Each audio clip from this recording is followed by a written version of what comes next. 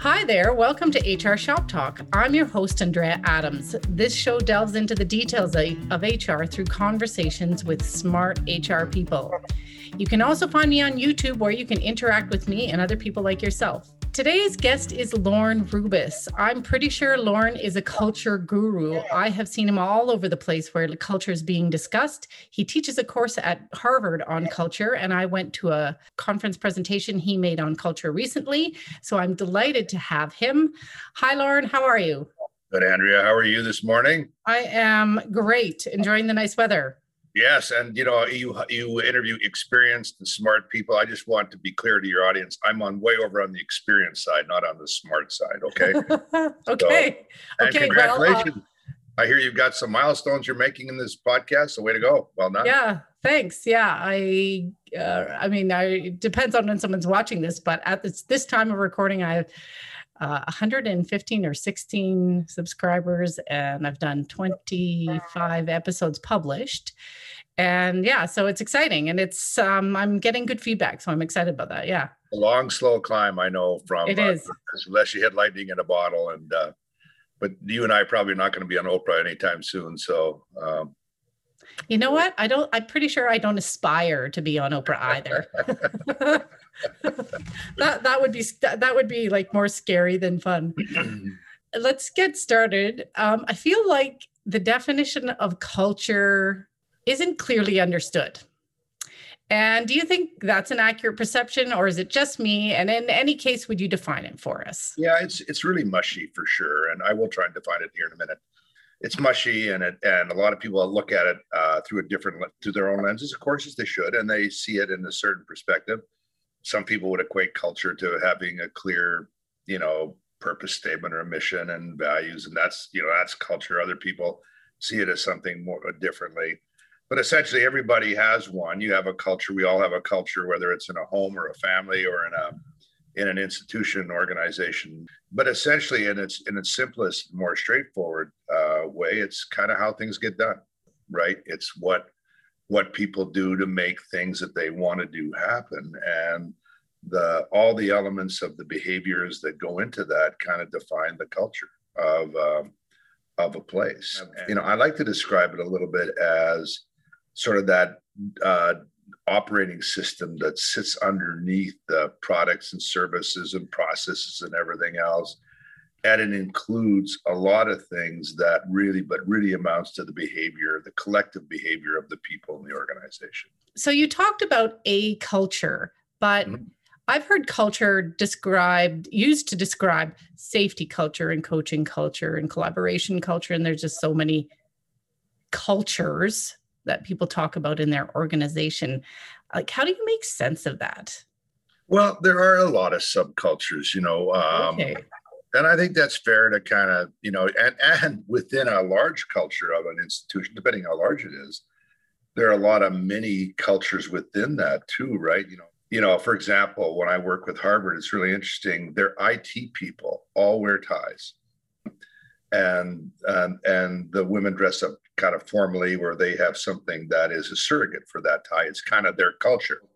When you bring it up to its highest level, though, there is a set of trends and behaviors that kind of define the culture overall. And some of those are constructive, thriving trends, and some of them are destructive. Because when you and I go to an organization and we get an orientation maybe around from the, quote, HR team that we're talking to right here, there's an introduction oftentimes. There's a skim over values. This is how we do things here. But when we go right and we sit down with people around left and right, and we ask them over a coffee or over a beer or something, we go, how the hell do things really get done here? Like, that's what we're asking. That's the culture. That's the real culture of the institution. Yeah. Even the same industries, the same markets, the same neighborhoods, they're very different. And somebody with some level of influence on the resources, the founder, the owner, the top leadership team, the C-suite, you name it, has an influence on determining what gets done and not done, and other people either fall into that pattern or resist it or combinations thereof. That's the culture. We're human beings, and no one is going to have a perfect culture. I can guarantee you that. Yes. But if you're moving more towards thriving, or there tend to be more constructive things in the culture than negative things, you're going to move the organization somewhat forward. You're going to thrive more. It's messy. Yes. Yeah, kind of squishy, messy, gooey. Yes. That's exactly what it is. A bunch of human beings together doing shit, and that makes us, that's what culture is. Next question. So whose job is it to manage or steward culture? Yeah, there's only one real chief culture officer, and that's the person who has the full responsibility for the end-to-end behavior of the use of the resources in the organization. Really, that, you can have the title like I have, and but really you're acting on behalf of the C-suite or the top leadership.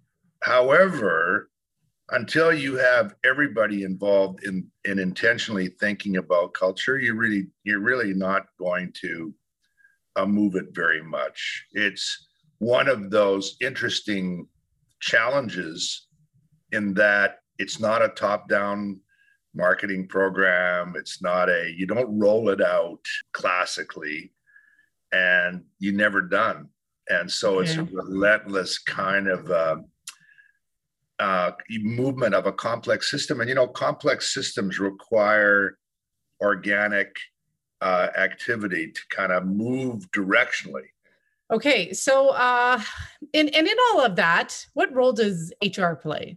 To answer the question directly about HR, there's such a fundamental part, because when you think about activating or amplifying the behavior you want, the work you want, yeah, HR has so much influence on that, from the beginning and the first ad to the pre-ad, to the welcome, orientation, right through to leaving. Right. HR owns that journey. That's a big bundle of stuff that HR owns. Yep.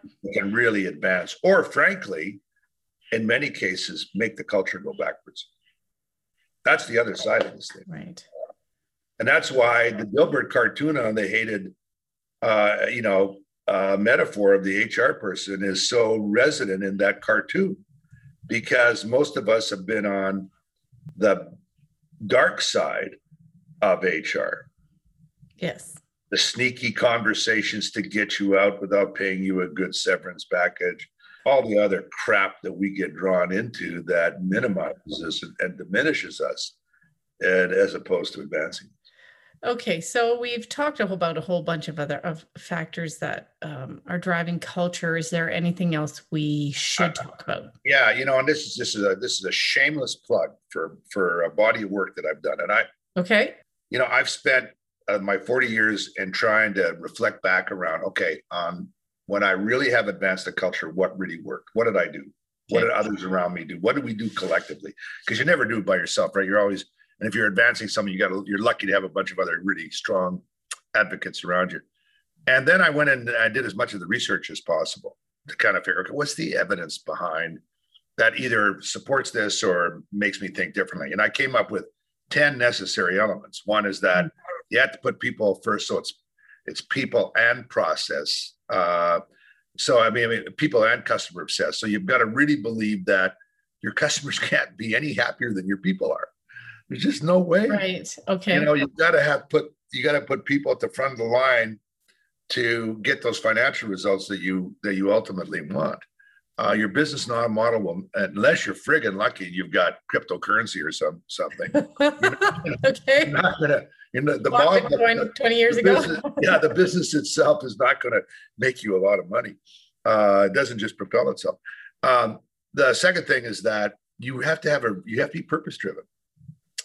And now I like to be involved in purpose driven companies that I believe in.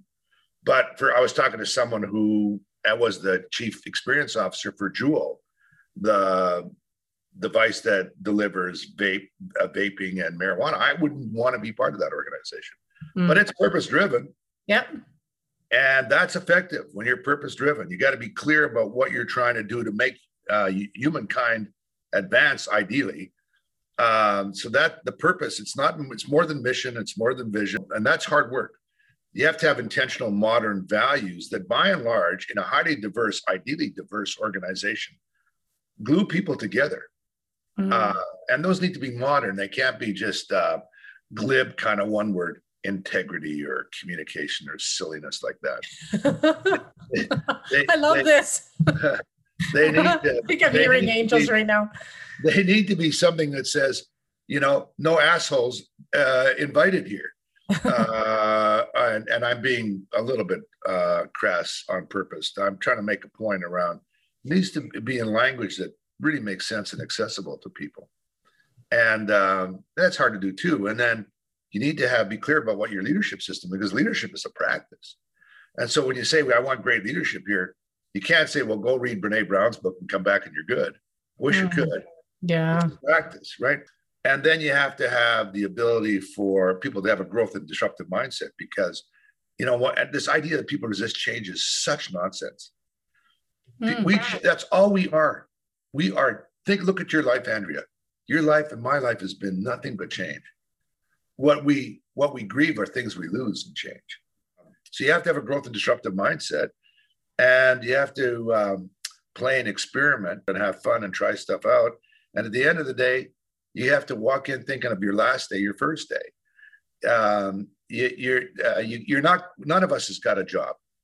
Like, every one of us is going to have a last day. We're doing something right now. It happens to be described as a job. But if we wake up in the morning and think that that's permanent and that's going to last for a long time, or boy, I'll tell you, we're in for a surprise. So the one way to make sure that we're always getting something out is we're building our personal equity. We're adding to our capabilities and to our skills, so that we can go out and continue to contribute until we really have a last day, which I'm closer to than you are. Yeah, you never know. Yeah, you never know. None of us know. All right. There you go. That's my little bit of those are the 10 elements. You can find them on my website. I deeply believe in them, and they're easier to talk about than to activate. But if you don't have them, you're not going to have your culture thrive as much as you want. I've heard you speak, and there you talked about intentional culture. Mm-hmm. Can you tell us now what you mean by that? Yeah, it means that the top leadership ideally makes a statement that says, we want to have a thriving culture here. We do. Mm-hmm. And then asks the question, how do we do that? And is humble enough to go, we need to have everybody involved, engaged in participating in that. And then starts to activate work to actually first define what that thriving culture looks like for them. Like, if you could paint a narrative X number of years out, 10 years out, ideally, and write a story, and literally, if you could get the top team, write the story of the behavior, what would be happening in an ideal setting, or paint a picture of it, or do it. Think about how fun and creative that is to define it, and take a couple personas. Take an Andrea, a Lauren, take a number of personas and write the story through their eyes. What would it look like if this was a thriving culture? What would it feel like? What would it taste like, smell like? What would the emotional connection to it is? And then kind of look and say, that would be cool. And then back up from where you are and say, okay, in a stumbling kind of forward ambling movement, how effectively and successful can we get there? And that includes rocking it out with your financial results or your customer results or whatever. So the other reason you want a thriving culture is that I guarantee you bad stuff happens in toxic cultures. Just look around. What do you think happened at Boeing? You think those guys don't know how to make airplanes? Mm-hmm. You think Volkswagen doesn't know how to make a more emission-free car? Or Wells Fargo knows how to sell bank accounts without screwing 6 million people over with fees on accounts that they didn't ask for? They know that. But bad stuff happens when people are afraid to speak up, or they think they can't, or they make choices that are frankly evil. And that's why Google for a long time had, "We will do no evil." They had it as a statement. They pulled it down a couple of years ago. I don't know why. I'd like to find out a little bit more about why they chose to pull it down. But anyway, you get my point, right? Yeah, for sure. Okay, so we've talked, about culture and culture being nebulous, but is there a way of making it less nebulous, of measuring it? Yeah. So let's talk about measuring it and then talk about making it less nebulous. Oh, well, I'm glad there is a way. Yeah, there is a way. So, there are some and a small few of actually true culture indexes out there, but there are some in the market. Okay. When I was the chief people officer at ATB, and then my people that followed after me, they ended up building an index, which is always what I wanted to do. So you could take the Great Place to Work Trust Index, the Aon Hewitt engagement survey. They're not Aon anymore. I forget who they are. When you think about it, in its simplest thing, how many people are lined up to be part of your organization? Right? How many people are leaving your organization? And for what reasons? How many customers are lining up to join your organization? What's the spend of wallet? You can put that whole basket of goods together, and if they're going up, and it's hard to find full cause and effect, but you can find some correlation to work, and you can find we kind of know if we do a little more of this, a little more of this happens. We know exactly how and why. Not really. My point is that there's a basket of things. Use those as your surrogate. Okay. And try and get those going up. And activate those 10 elements I was talking to you about. But think big, start small, act now. Like, if you find out that people can't declare what your purpose is, work on your purpose. If your values are a bunch of baloney and sit there and no one ever does anything about it, work on that. If you work on your leadership system and you teach them how to have crunchy conversations, because most people don't grow up and know how to have a decent conversation without everybody being pissed off and mad and we're avoiding it and all that kind of stuff. Work on that. Right. And soon, because these things tend to work organically, like I mentioned, the system hobbles forward. Sometimes it even sprints forward for a bit. Interesting. Pretty soon you turn around and you go, we're one of the best places to work in Canada. How cool is that? And we're making all of our numbers. And you know what? It won't last very long, because before you know it, someone come along, kick you behind, and you got to do it all over again. And or leaders leave that committed to it, and different leaders come in with different people. All that's just part of life and part of the way it works. It's relentless. You never stop. And it's fun. It's fun to do. Just hard, messy. Okay, so I know that some people are a little skeptical about all this talk about culture, like it's trendy or a fad. Yeah.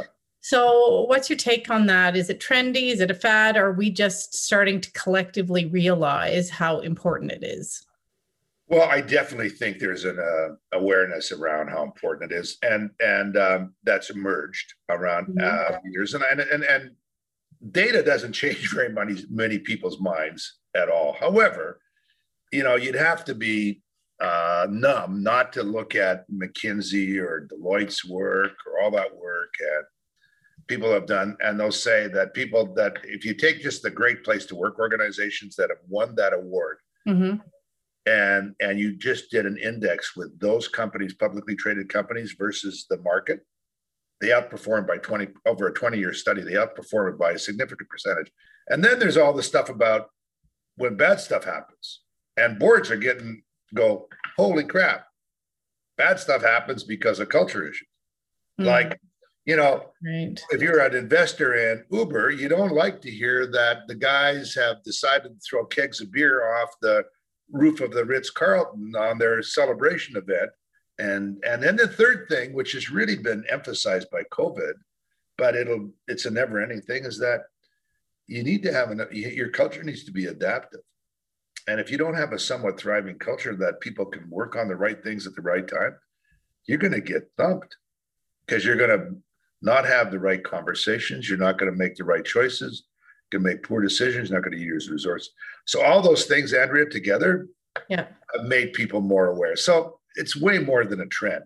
But at one level, I don't care, because it's not a choice. You have a culture. Yes.